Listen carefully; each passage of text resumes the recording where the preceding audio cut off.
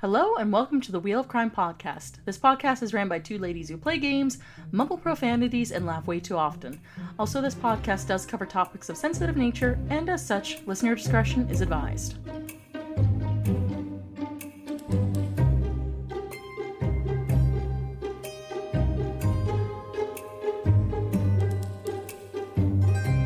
Hello, people of the interwebs. This is Jen talking to you. We are back. Jen, the spider who lives in the interwebs. Yes. Yeah. And my name is Emily, who does not live in the interwebs, but but witnesses them sometimes. This is great. On occasion, you witness them, every now and then. Yeah, just casually every now and again. Oh boy. Yes, we are together once again after our crazy last couple of weeks. Love that for us. Literally. Okay, I'm gonna take you guys back to June 2022. Emily and I, we're about to have a crazy month in July, so we're like, let's pre-record a couple of episodes, get ourselves ahead. Somehow, I managed to get them, all a week behind when we thought they were gonna go up. So literally, I would be talking, oh yeah, it's Canada Day, and the episode would go up a week later, and I genuinely don't know, we just were going crazy when we were recording and not realizing what the actual schedule was or what happened, but somehow they were all a week behind.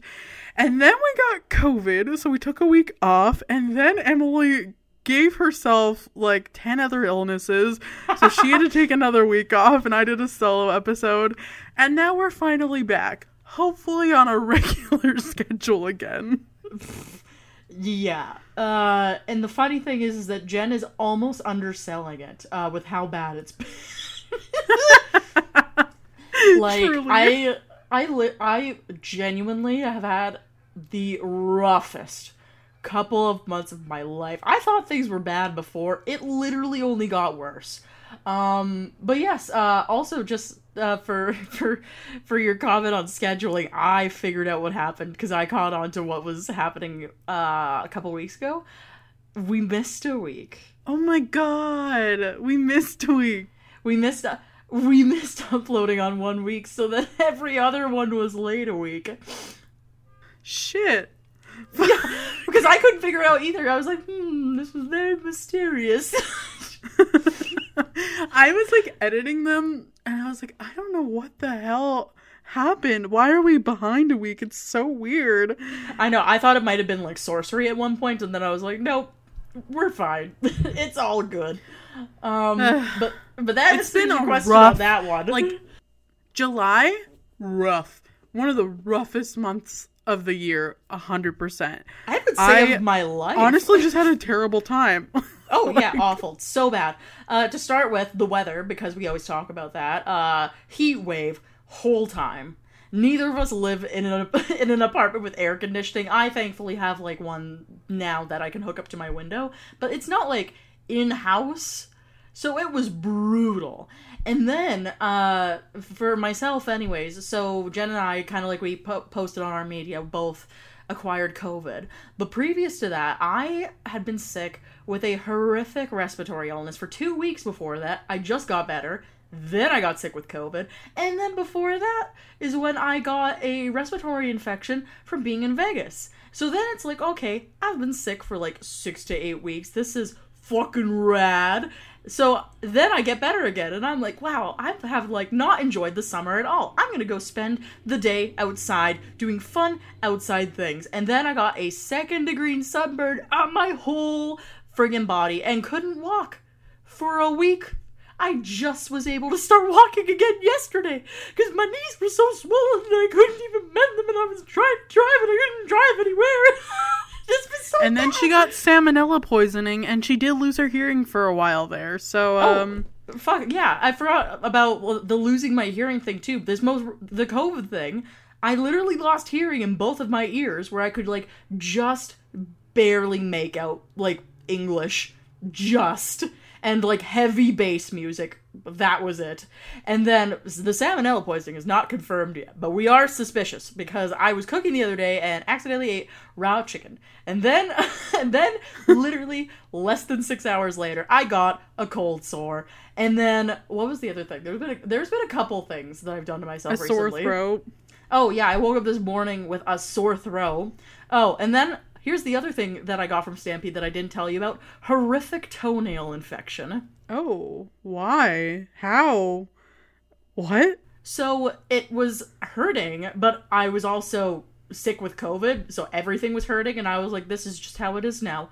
And then once the COVID had passed and my hearing came back in one ear, I ended up having to go into the doctor so they could, like, drain my toe, because I had an ingrown toenail that had, like, gotten to a point where, like, it was just unreachable. Oh my god. So that's on the list. What else? Oh, I cracked my tooth. I don't know if I told you this. I thought I had like some sort of like tooth infection or a cavity. Nope, it turns out that one of my old fillings actually cracked my tooth, and now my tooth is broken, and I have to get reconstructive surgery on my tooth on this next week. That's new to me. I did not know that. Yeah, it's been fun. I can't eat anything on the left side of my mouth without searing pain. Like, literally, even soft foods, it's a no. Oh, so, like, are smoothies off the table then? Or because they're cold, it's, like, ouchy? It's like, I can eat stuff on the right side of my mouth only.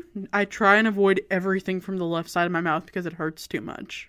Yeah. Aww. Makes drinking things very interesting when you can only have it on the right side of your face. You just have to, like, lay on that side. Literally, even water is too much sometimes. Like, I'm having a rough week.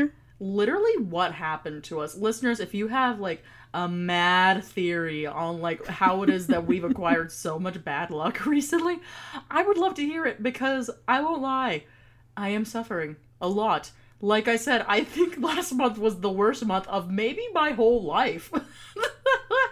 It was, oh my, it went by like, I don't know. It's funny because I took off the summer to do, fun things and like kind of reset, and I had a few like work things that I needed to get done. I genuinely did not work at all last month because I was just ill and in pain and just having a horrible time. And there was like a couple moments of like fun in there, but like fleeting compared to the rest of the month.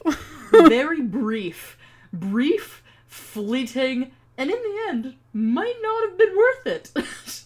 It is what it is. Here we are. I'm hoping that August is better, because if it's worse, I think I will not survive, because I barely survived July. Oh, I'm gonna riot, and then I'm probably gonna die. Like, I'm gonna... If it's worse, I'm just gonna lay down and be like, it's fine. You can take me. I'm almost 30 anyway. I already got one foot in the grave. Okay, this is literally like a conversation that I had recently. Because I was like, honestly, if I end up getting sick again, like how we've been sick the last month and how like shitty things have been going, I'm just gonna pitch a tent in the emergency room at the hospital and be like, give it a couple days and I'll be in a bed. Just please admit me. I don't know what I have yet, but something's coming. Right? I'm like, I can literally feel it in my bones that I will need morphine soon. So I'm just gonna stay here, and then when it flares up, you'll know. You will know. Just hook me up to an IV. We gotta get some fluids going in here. Dehydration. We got it all. Set me up.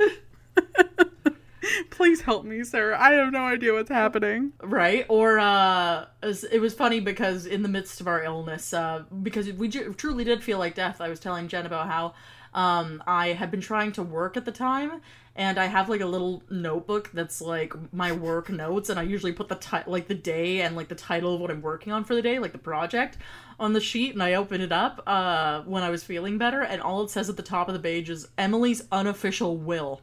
And there was only one thing on there, and it said, the clothes go to my sister Abigail. And that's as far as I got.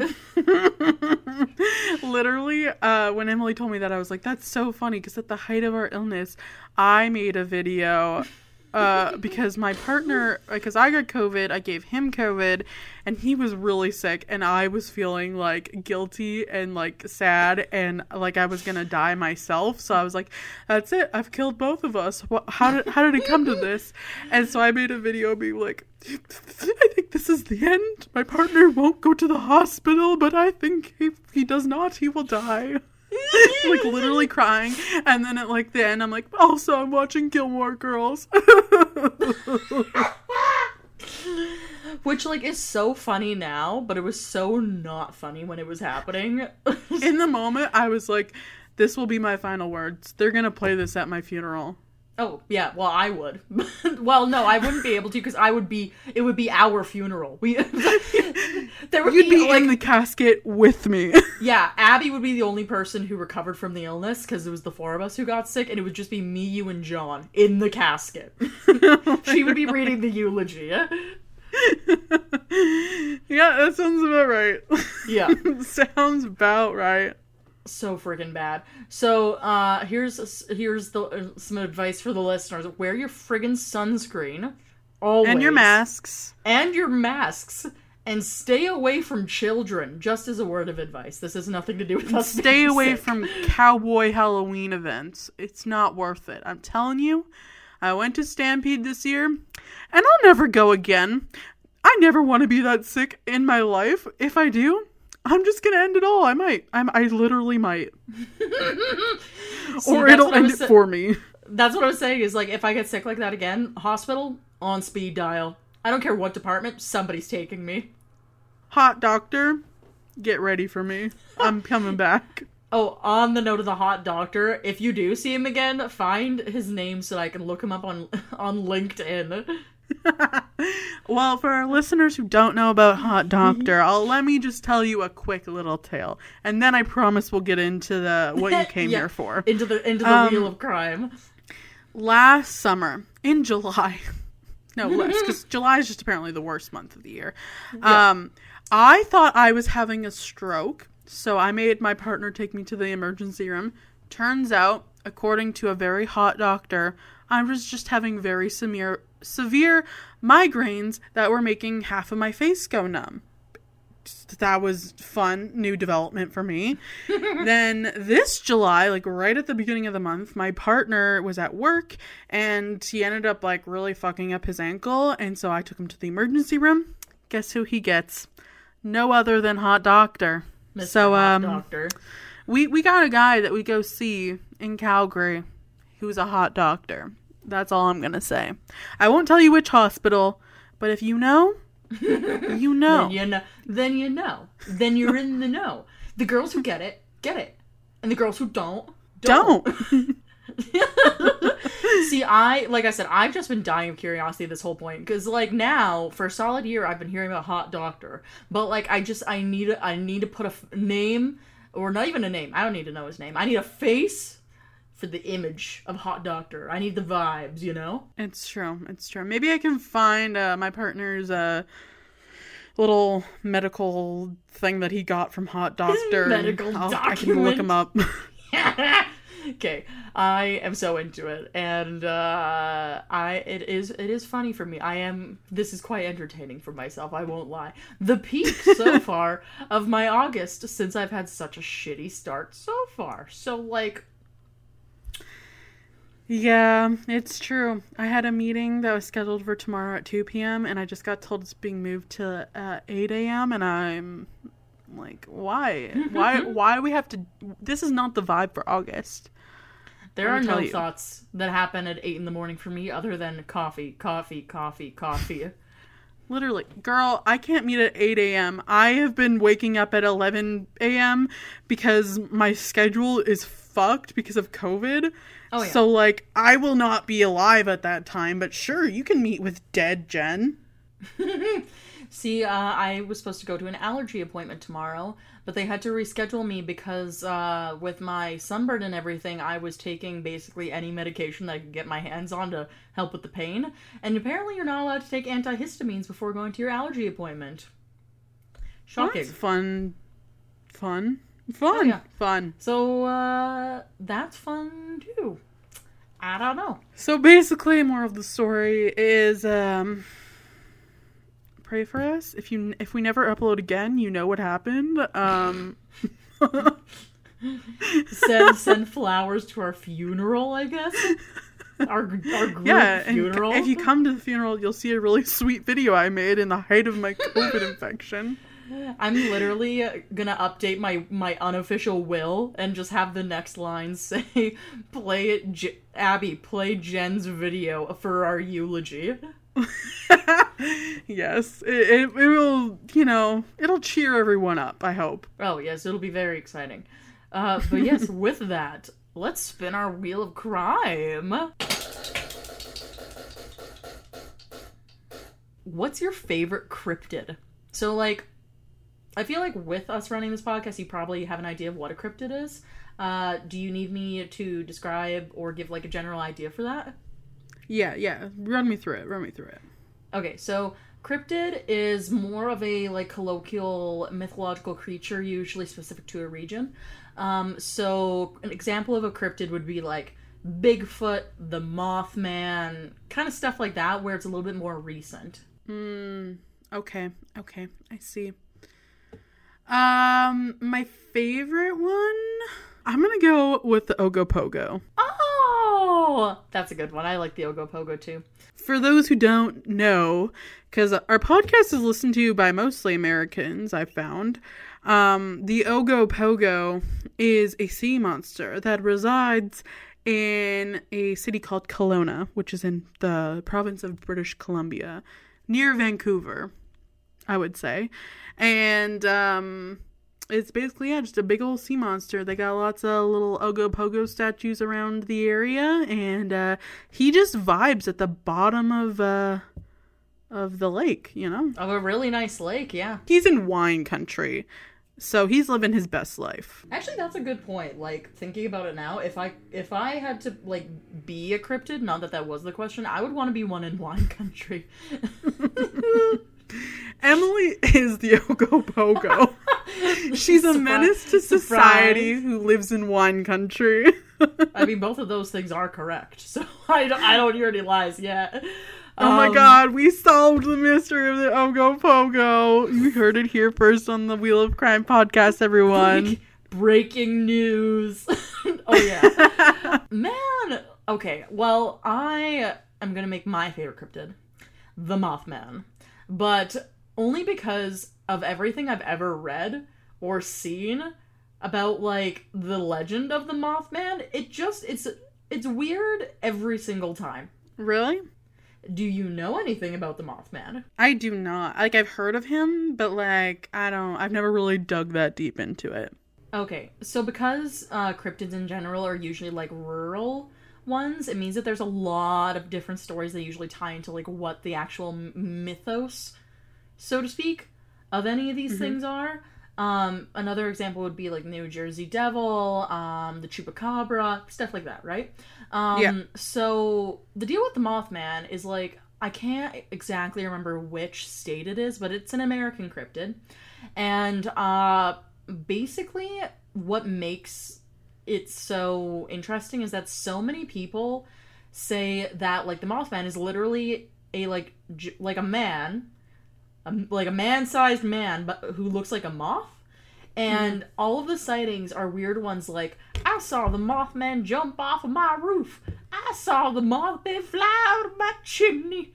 I saw the Mothman chase children down the street in the middle of the night. Like, it's a bunch of stuff like that. So I'm like, he's busy. And then people who, like, debunk these types of things, right? Like, for example, people have decided that, like, the Chupacabra, for example, which is supposed to be like a vampire goat, is actually more likely a dog with mange, and, like, a couple other things.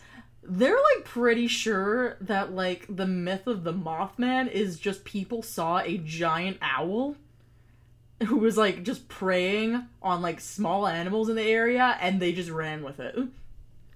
They're like, I don't like it. It must be supernatural somehow. basically. And that's the part I like about it. But apparently, like, the town where, like, the Mothman comes from, they have, like, a Mothman festival every year, like, in memory They gotta of capitalize on it. Exactly. And then they have, like, a Mothman statue, which, like, it literally just looks like, you know those Greek statues with, like, the hunky men with, like, their dicks out and stuff? Yeah. It basically looks like that, except for no penis and a moth head. I love that for them. It's a thing. Something Good to for be him. known for. Oh, yeah, absolutely. So I'll make him my favorite, just because, like I say, the more I've ever looked at it, the weirder it gets, and I'm like, nice. Good for them. Good for them. Good for them. Alright, let's do our next question.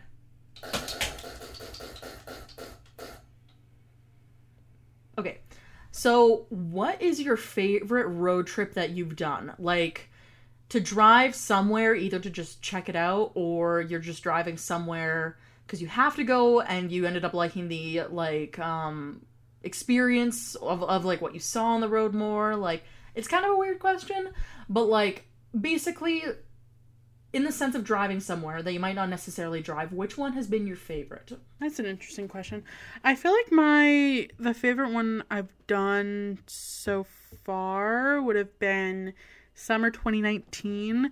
My partner and I had moved back to, we used to live in BC, but we moved back to Calgary in 2018-ish. And so that summer we decided we were going to go check out, like, the place we used to live and, like, a couple other spots in BC. Like, we went up to Kamloops, and then we went over to Kelowna, and then up to Osoyoos, and then across the border, and then back down, like, kind of like the long way through. Oh, like through Cranston and yeah. Yeah, and I feel like that was one of my favorites. It was just, like, a really fun trip, and we went to a couple places that I had never been to. I don't think either of us had ever been to. No, he'd been to Osoyoos. I'd never been to Osoyoos. Oh, okay. And we went to what's that place in Washington called? No offense, but it was a really shitty border town that borders Osoyoos, and we went there, and it was just an interesting experience. I think I know which one you're talking about, because when Andrew and I first went to the States, where we crossed the border was by Osoyoos into a very strange small town with lots of prairie chickens running around for some reason. Yeah, we tried to go see their one tourist attraction, which was supposed to be like 10 miles up the road or something. So we go, and we hadn't planned on going into the States, but we had brought our passports just in case we wanted to. And so we were there, and I was like, fuck it, let's just go or whatever and see this, whatever it was. I think it was like a haunted something. And we go 10 miles up the road, and we didn't have, like, cell phone plans because we just hadn't prepared to go into the States that day. Yeah. And so we, like, just had our phones on airplane mode, and we're kind of just, like, going for it without any real sense of direction. And so we get 10 miles up the road where it's supposed to be, and then there's, like, another sign that's like, another 30 miles this way. And then we went the 30 miles, and it was like, another 25 miles this way. And I was like, are we gonna get murdered? Like, is that what's happening? Because it kind of looked like the area that they shot Where the Hills Have Eyes in, which is about cannibals Yeah, in the I remember you mountains who telling come me kill about you. this. Yeah. And my partner John was like, oh, it's like The Hills Have Eyes, because there was, like, this really shitty old truck, like, tailing us the whole time too. And I legitimately started having a panic attack and crying because I was like, oh my god, we're gonna die. And then he turned around and we went back, and I was like, what an awful experience. That's so funny. I really wish I could remember the name of the town, because if it's the same one I'm thinking of, this sounds like some kind of BS Andrew would force me to go on. Let me look really quick. I'm pretty sure it's Oroville. It sounds familiar, but I don't know if it's just because I've seen a map before. Oroville, Washington. Oh. I'll have to ask Andrew. He has a much better memory of the places we've gone than I do. I just remember shapes of places and other random things. Sadly, the town of Orville, I don't think has ever recovered from the 2008 recession. And the town is a little defunct. It's not in the best shape. It used to be like a really booming town apparently, but like since 2008 they haven't like really financially recovered, which is pretty sad. Yeah. I've noticed with just the driving, like with how much driving I have done for work, lots and lots and lots of small towns are like that, where you drive through somewhere and you're like, this feels very 2004, or like, or you know, like it's just stuck there. Or even like the 70s. We drove through a lot of like California small towns where like you would be looking at a storefront and I'm like, that has not been renovated for sure since 1972. It's been a while. Yeah. I mean, it is what it is, but I don't know. It's interesting.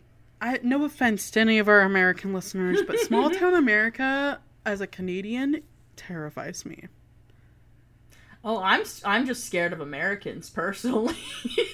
I feel like small towns, just like, I don't know, there's just like something about like rural America, small town that feels unsettling, and it's probably because of all like the podcasts and horror movies I've listened to, but it is what it is.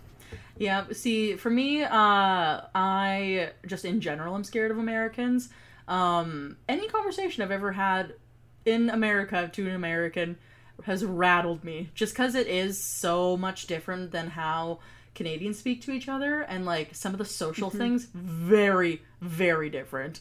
I did not climatize very well. And then as for small towns, I literally listened to a podcast called Small Town Murder, and that was like my like religious listening to a podcast as I drive for some fucking reason podcast that I have for years, and now I'm just traumatized, and I never stop there. I'm like, I mean, I listened to the same podcast because Emily recommended it to me, and traumatizing, very traumatizing. Yep, thanks, James Jimmy. Who will never listen to this podcast, most likely. Yeah, absolutely not. But no, my favorite road trip that I've done, I wouldn't even be like a full circle one, just because like with traveling for work, your full circle might just be like going out for the day and then coming back to your hotel in the evening. But as far as like legging it, like in legs, not with my legs. Sorry, I feel like I need to clarify that. Yeah, I ran there, obviously. But I actually really, really, really liked the drive from Vancouver along, I think it's Highway 103, along the coast there down to Los Angeles. It was just really interesting being able to see like some of the things that people talk about a lot, and how like regionally different each one of these states are, like, you know, like Washington compared to Oregon compared to California, like all these different things. And that for me was probably the most interesting part of the trip, and I saw a lot more than what I expected. That is a really pretty stretch of road, I will say. Oh yeah, like again, small town America. Like the Pacific Northwest has immaculate vibes. Oh yeah, no, it's great. But no, but speaking of small town America, I remember stopping in a city called Crescent City, freshly coming into California, and it was like literally 2 a.m.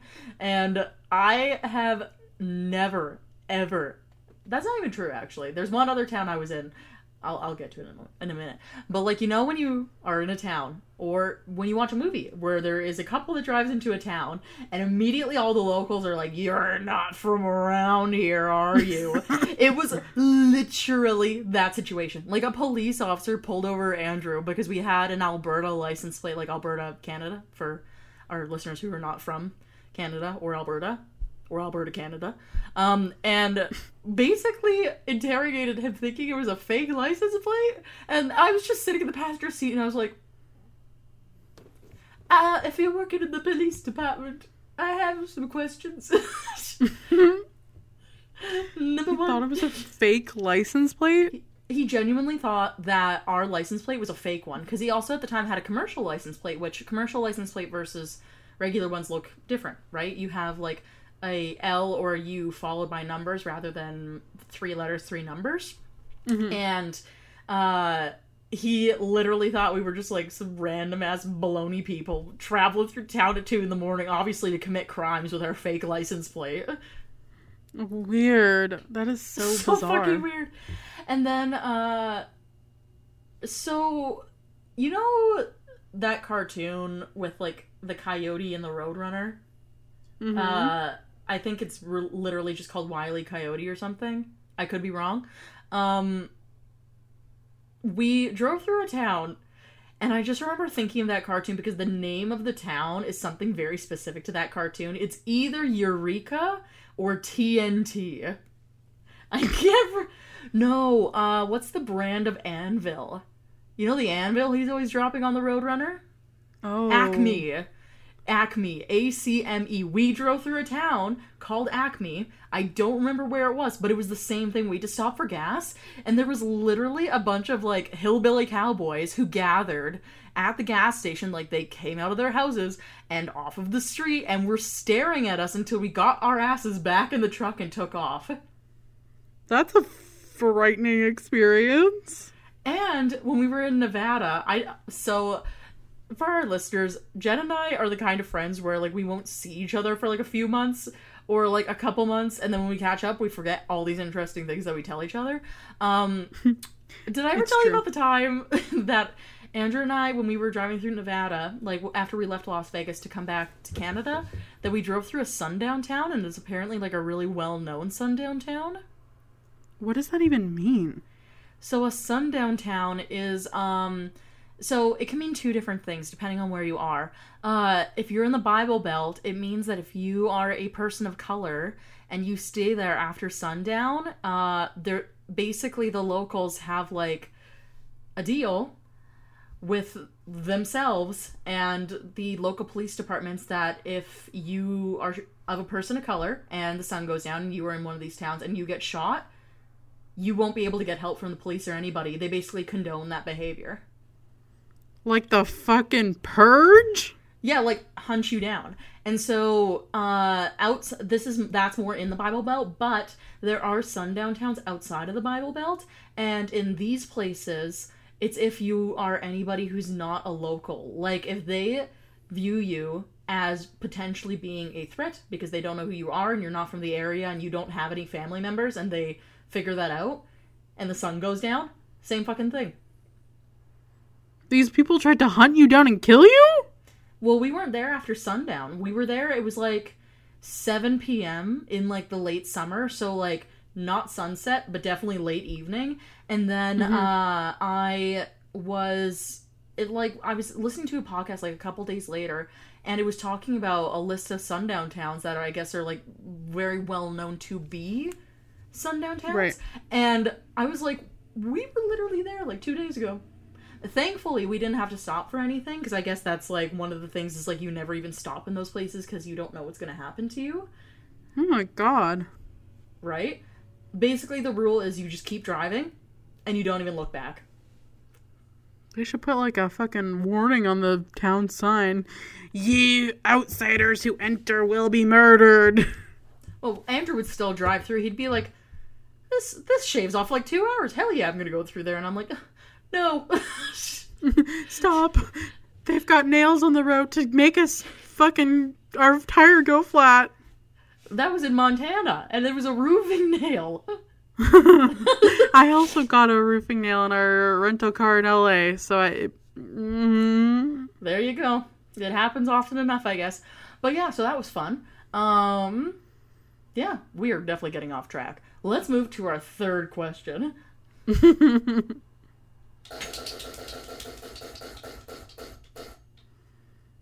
Okay, so what tourism place in Canada do you feel is overrated? Banff, 100%. Like, it's beautiful. Like, there's no denying that it's beautiful. But, like, it's kind of... Like, there's other really pretty places in Canada and nearby that I'm like, yeah, go there. But I wouldn't... I don't know. It's hard because, like, I'm sure there's places I go in other countries that are... the locals feel the same way about. Where they're like, it's cool, but I wouldn't plan a whole trip there. And that's kind of how I feel about Banff. Mm-hmm. Oh yeah, for sure. And I think too a big part of that is just has a lot to do with where we live because it is so easily accessible. But literally when I wrote this question, Banff was my first thought. But then after giving it some thought, I changed my answer to oh shoot, what's the name of that place? Hang on. It's on the way to Banff, but like people really hype it up as like a place that you should go for like skiing and stuff. It's that town by the Three Sisters. Lake Louise? No, give me a second. I'm just literally looking at Google Maps right now. Canmore. Because I've talked to people who specifically plan to go out to Canmore all the time, and they're like, yeah, the skiing's great out there, and like, I've been there a few different times, and like, unless you are somebody who's like, riding your bicycle through the mountains, there's not really a whole lot of things to do there. See, I like Canmore because it's a nice drive from, like, where I live. We live, you know, kind of nearby in Calgary. So, like, me and my partner do end up in Canmore quite a bit because I feel like it's a nice getaway to the mountains from the city. But, oh, for sure. Yeah. If I was, like, internationally traveling, I probably wouldn't go to Canmore necessarily. But I feel like it's a fun place to go for, like, the day. Oh, yeah. As a local for a day trip, yeah, I think that's fine. And it's definitely not going to be as busy as Banff for anything. But no, the reason I changed my answer is because I was remembering a conversation that I had with my cousins from Australia. And their, like, big thing that they were so excited to see was Canmore and then Whistler. So Whistler was more for, like, one of those cousins is really big into skiing. But then they also wanted to see Canmore, and I was like, well, what's in Canmore? And they're like, oh, you know, it's like, doo-doo-doo-doo-doo. And I was like, I cannot fathom taking a trip from all of Australia and flying to Canada to take a trip out to Canmore for your vacation. I don't know why you would do that. A very odd choice, for sure. I agree, and I thought so. So I was remembering that, and I was like, at least go to Radium. They've got the hot springs. Thank you. I suggested hot springs, and everybody thought I was a lunatic because they were coming in the summer, right? And I was like, you can still go to the hot springs in the summer. Maybe you don't want to, like, get in them, but you can still go. I feel like in the evening, the hot springs would hit. Oh, absolutely. Especially with, like, a little bit of champagne. Maybe not during a heat wave, but, like... Any other time. Any other time would be phenomenal. Exactly. All right, let's spin for our last question.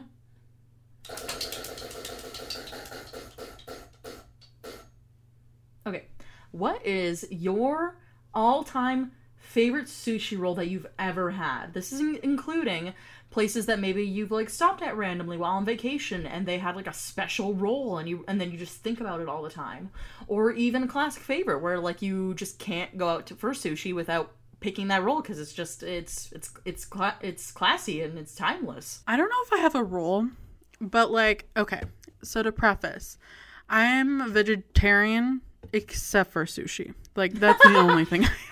Yeah. I'm obsessed with sushi, you know? It's just, it is what it is. You can judge me, that's fine, but vegetarian except for sushi. Well, I mean, according to your parents, fish isn't a meat, so you're still a vegetarian. Anyways, I don't know if I have a specific role, but there's this one restaurant in Calgary that does spicy salmon sashimi, and they put this like special sauce on it and like dice up the salmon sashimi in it, and it's so effing good. I swear to God. I swear to God. I am obsessed. That does sound really good. That sounds really awesome. See, for me, I remember, so, for any new listeners, if we even have those, anyways, I have a history working with the military, and it was through most of my adolescent years, so I did a lot of traveling with them, and I spent one summer staying at a military base in Vernon, BC, and for being in this program, they would often take us to, like, community events for BC, like, not just in Vernon, but, like, if, say, like, there was a really big event happening somewhere else, they would try to get us to go there as, like, a representation type thing. And, I remember we were going to something called a military tattoo, which is which if I'm remembering correctly is like a display of different like skills that the military acquires, like outside of obvious things like shooting. Like there was like a pipe band and like Highland dancers and like other random things, right? Right. So we went, and really close to that place they had a little like a sushi shack almost, where it was like not fast food, but like not like a full restaurant, but it was really close. And so like people were like, oh yeah, like you can go afterwards and grab a snack. Most people wanted to go to McDonald's. I saw this sushi shack and I was like, I'm gonna give it a shot. This seems like a good idea. And I got something called the Ogopogo roll, and I've honestly thought about it constantly every time I've eaten sushi ever since then, because they had, it was like a special like wasabi honey sauce, but it was like a little bit spicy on top of this roll with avocado, and it had smoked eel in it and like a couple other things, and it was so good, Jenny. So good. I know you're not about the eel life, but like for me in that moment I was like, I could eat 10 of these. And I've tried searching up that place ever since then. Can't find it anywhere. I don't even remember the name of it.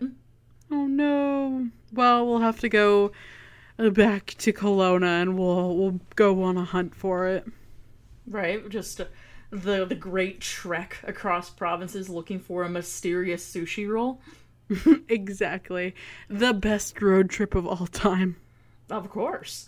But yeah, that concludes my round of questions. So, do you know what today's story is about?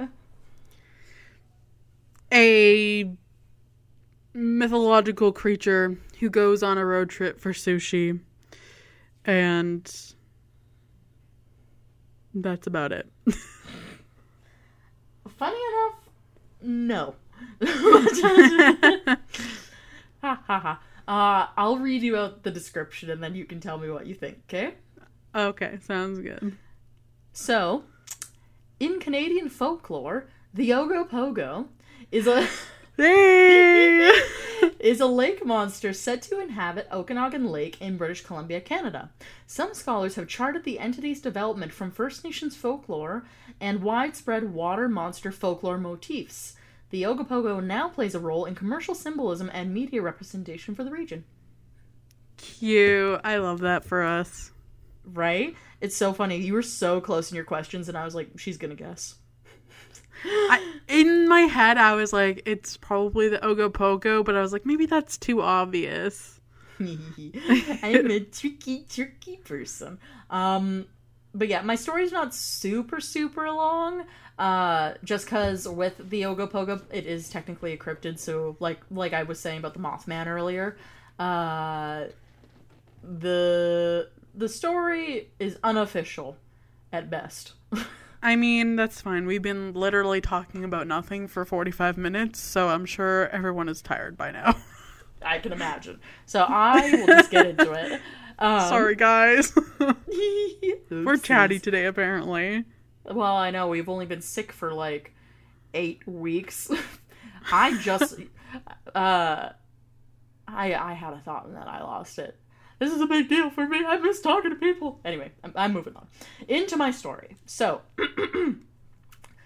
is it possible that a large undiscovered species could exist in the Okanagan Lake? The legend of the Ogopogo goes back to long before European settlers arrived in the Okanagan Valley. Sightings were reported by early settlers in the mid to late 1800s.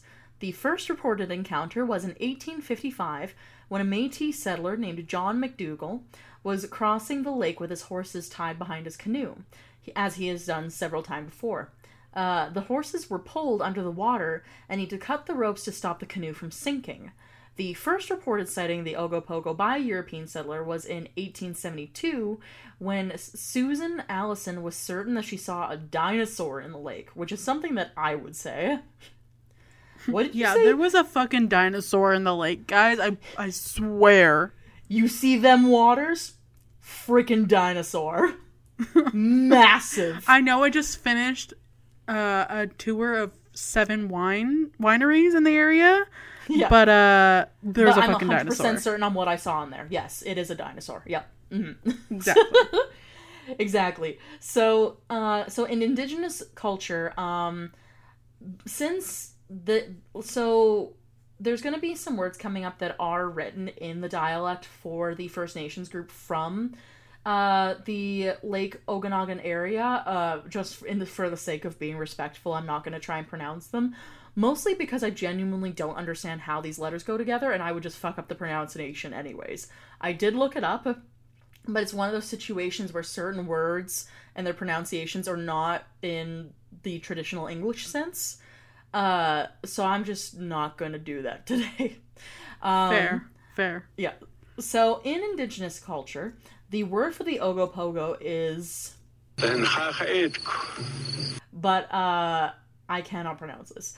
So, which is the language of the Silks/Okanagan people, and it is believed to be a spirit which takes on the form of an aquatic serpent, while in Western culture it is thought to be a large fish such as a sturgeon, a supposedly extinct species such as a plesiosaur, or an underwater current that makes an unusual wave pattern on the surface. So, the story of the sacred creature of the lake goes back at least a few centuries, and possibly even thousands of years, to the Silks/Okanagan people who called it the... which means spirit of the lake. They feared and respected it, although they did not consider it to be malevolent. They would make offerings to it when they crossed the lake near Rattlesnake Island, where it was said to live in a subterranean cave at Squally Point. The creature was depicted in petroglyphs and other forms of art as an aquatic serpent and was said to feed on kokanee salmon. Although is a spirit, it also takes on a physical form. In comparison, for rattlesnake is X, which means spirit of the land. These sacred creatures serve as reminders to take care of the water, the land, and the environment. So, there could be sturgeon in Okanagan Lake. However, there have never been... So here's the thing. I am doing this in verbatim of, like, the article written by, his name is Justin D. Merchant, because he's from the Okanagan Lake area, but I will just say as an update because I looked into it. So what the sentence is there could be sturgeon in Okanagan Lake. However, there have never been any official reports or eyewitness accounts that have not been verified. That has since then changed. In Lake Okanagan, there have actually been some sturgeon that have been fished up, in the last, few years, I think, for sure. And while it is not common, the ones that they have pulled up are very, very large. And they're also very reclusive, because they usually stay on the bottom of the lake. Right.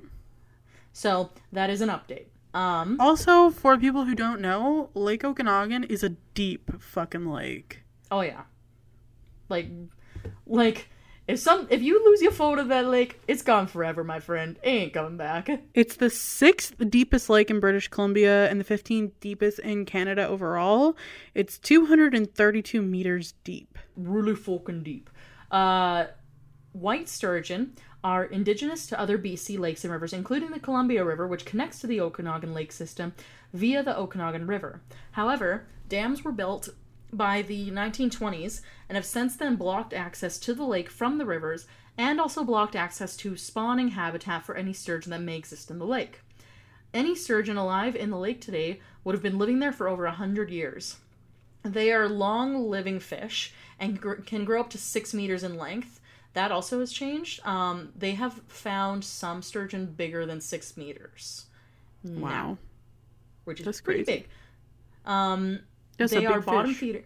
These are big fish. They are bottom feeders and rarely come up to the surface, like I was saying earlier. So Okanagan Lake is a large lake with a length of 135 kilometers and depths up to 232 meters. So there's that one for you too. Yes. A deep fucking lake. Very fucking deep. So, furthermore, there are subterranean caves that may connect the lake to other lakes in the valley, and Ogopogo have been observed in some of these other lakes as well. Ogopogo sightings are often described as resembling a log floating in the water, and this certainly matches the description of a sturgeon as well. However, Ogopogo is often said to be much larger than any known sturgeon, and sturgeon are not known for tipping over canoes or pulling horses under the water. So there's a bridge over, I think it's like a section of the river that connects to Lake Okanagan. Yeah, it connects Kelowna to West Kelowna. Yep. So when that bridge was under construction in the mid-1950s, divers who helped build it told stories of large aquatic animals that they weren't able to identify swimming very close by. It frightened a lot of people into quitting, while other people would discount it as nothing more than a large lingcod or the aforementioned lake sturgeon. The latter theory was more comfortable to live with as for the people who were building the bridge, and the divers still had a job to do. And so that's a quote from a lady who, I believe, when I looked her up, she had a family member who worked on the bridge. But when she made this quote, it was in 2001, and her name is Arlene Gall. So, many species, which were once thought to be extinct, have been discovered still alive. And more fossils and new species are discovered, the longer their known geological age ranges become. So, just as a side note, another one of these examples is, for a really long time, there was a fish called a coelacanth, which you might remember from Animal Crossing. So those ones were actually considered to be an extinct species of like prehistoric fish, but they actually are still around today. I believe it was a fisherman in Spain pulled one up and got its status changed from extinct to nearly extinct, because they're not common, but they are still around today. Interesting. That's spooky.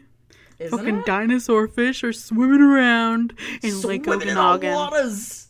Yeah, the dinosaur fish are swimming in our waters at Lake Okanagan. Very funny. But that would be an example of another extinct fish, or quote unquote extinct. So when they thought it would extinct, though, with all the fossils that they found of it, was in the Cretaceous period, and it wasn't in Spain. I'm spreading misinformation. One was found in the Indian Ocean in 1938.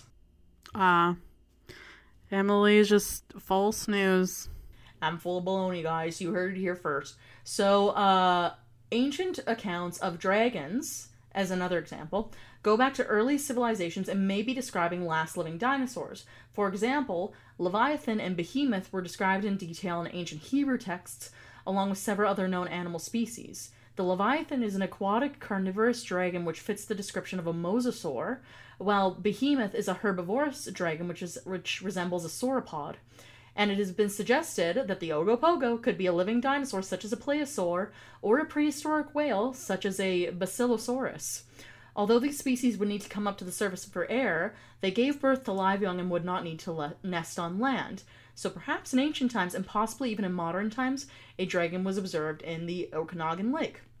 So, just to kind of go back quickly, because we have found, for example, the coelacanth, which was considered a prehistoric extinct fish, since then, there's been theories that, especially in the ocean, and especially in deep bodies of water where there's interconnecting channels, that these quote-unquote extinct prehistoric animals might not actually just have reduced numbers and have changed their living situations. Or I guess that would be the best way to say it. Does that kind of make sense?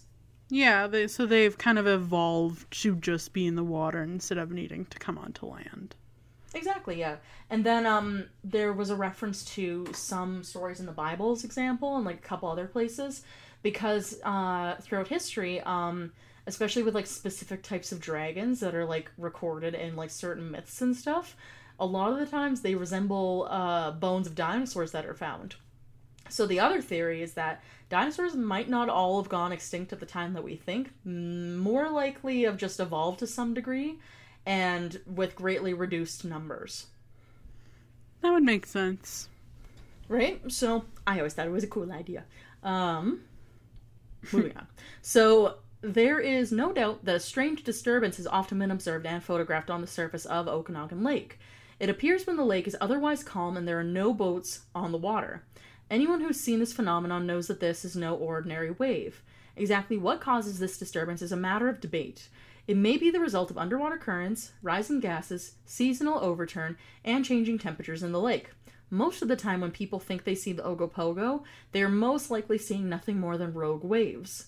Other sightings can be explained as river otters, beavers, schools of fish, objects floating in the water, hoaxes, or one too many drinks at one of the local wineries.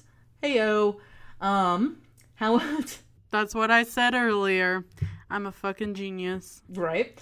So, however, not all sightings can be easily explained, and there are several cases where large groups of people all claim to see the same thing. So, in 1968, the first film, known as the Fulden film, was taken of a large object surfacing in Okanagan Lake, which appeared to be over 20 meters long. Scientific analysis of the footage confirmed that there indeed was an object that had surfaced in the lake, but the size could not be determined. Several pictures and videos have been taken in the decades since, however, nothing has been conclusive.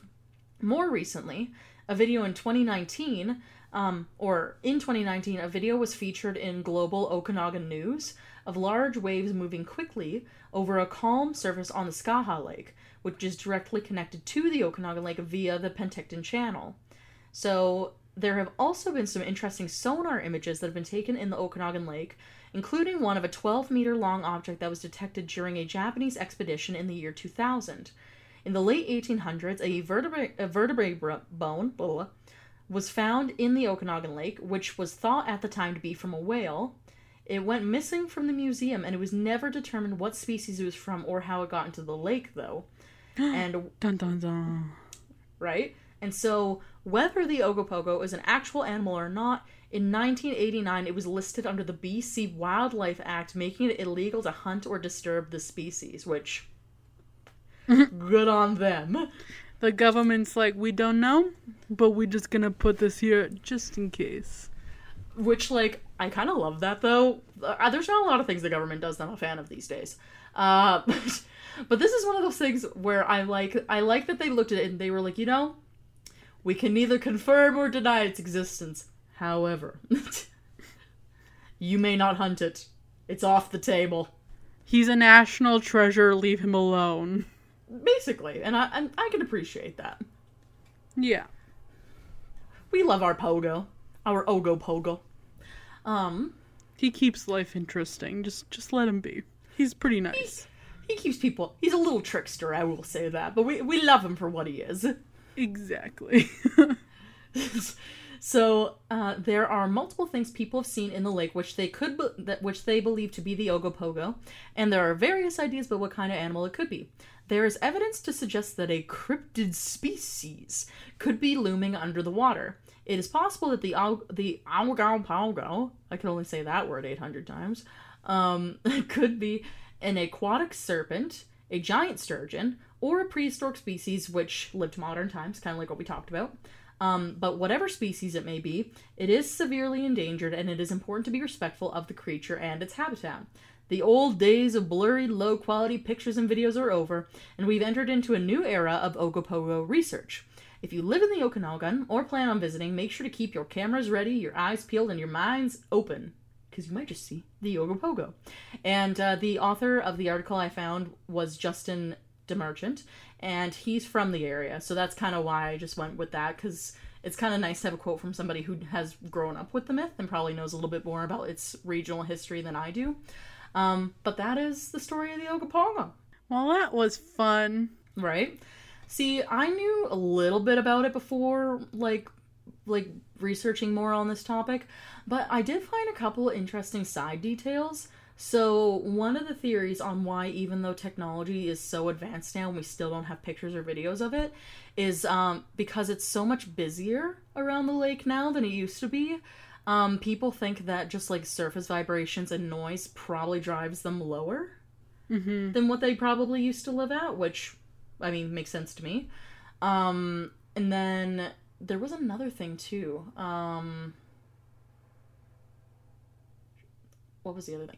Oh yeah, and the most commonly believed fact about the Ogopogo is most people in the Okanagan Lake area believe it's there. But the thought is that with being at the bottom and having so many interconnecting bodies of water, they think that it most likely just travels using underwater channels all the time, so it might not even actually be in Okanagan Lake all the time. I feel like that would make sense. I feel like there's probably a bunch of underwater caves and stuff that we don't necessarily know about because the lake is so deep that, you know, Yeah. whatever species are down there probably do move around quite a bit between the different spots. Oh, yeah. And, like, as far as, like, image testing and sonar and diving and, like, other obvious things that people would think about where they're like, send in the divers! We gotta check the area! Because I believe there's a First Nation reserve that owns also a pretty big part of the land in the area. And they actually have made, it's like a Protections Act thing where there are parts of the lake that you actually can't go without a permit, which I thought was interesting. I mean, that makes sense. Their land, they make the rules. Them's the rules. Them's is the rules. Yep. And that's it. And do you have anything to add, since you lived in Kamloops for a while there, about any inner knowledge you might have about the Ogopogo that I didn't mention? Not really. I mean, I've heard about the Ogopogo my entire life because I feel like my family used to like go to Kelowna pretty often. So I've definitely got some cringy pictures of like 8-year-old Jen just giving the old peace sign right in front of the Ogopogo statue. But other than that, nothing too interesting to add. That checks out. I think I also have a similarly cringy picture of me as like a 13-year-old in front of the same Ogopogo statue. So yeah, I probably was also throwing up a peace sign. Yeah, maybe we'll dig those out of the archives and throw them up on Instagram for you guys. Oh, I thought you were going to say throw them in the fire, and I'm like, I'm okay with that. They must burn the evidence. Never to be seen. You will never know. Yeah, I think that was basically it. Like I said, there was just a couple side details, but all in all, that's basically it. So if you are vacationing anywhere in Canada, that's a cool area to check out. The drive's really nice. And tasty sushi. Yum, yum. Delicious wine. Yum, yum. Yum, yum. Trip for Emily and Jen. Yum, yum. It's true. It's our haven. I could be convinced. I'm tempted. Very tempted. As I'm looking at my work calendar and being like, because I missed 3 months of work due to being ill, can I afford to take time off to go eat sushi and drink wine with the Ogopogo? Yes, there's always time for that. Always time. But yeah, so with that brings us to the end of our episode. If you liked listening to us today, you can check us out on our website, which is www.wheelofcrime.com. Otherwise, we have a Patreon as well if you would like to donate to the show, which is @wheelofcrime. We have an email, so if you would like to email us and give us hot tips on how to change your luck, because I would really appreciate that, that's wheelofcrime@gmail.com. Then we have our social media, which is @wheelofcrime on Facebook, Twitter, Instagram, and TikTok. And lastly, if you think we are friggin' awesome, you can leave us a review on wherever you listen to our podcast, because that would be greatly appreciated. It helps us with like trending on other people's pages who probably don't know who we are, and I don't know, I like to think we're pretty cool. And besides that, I think that's everything.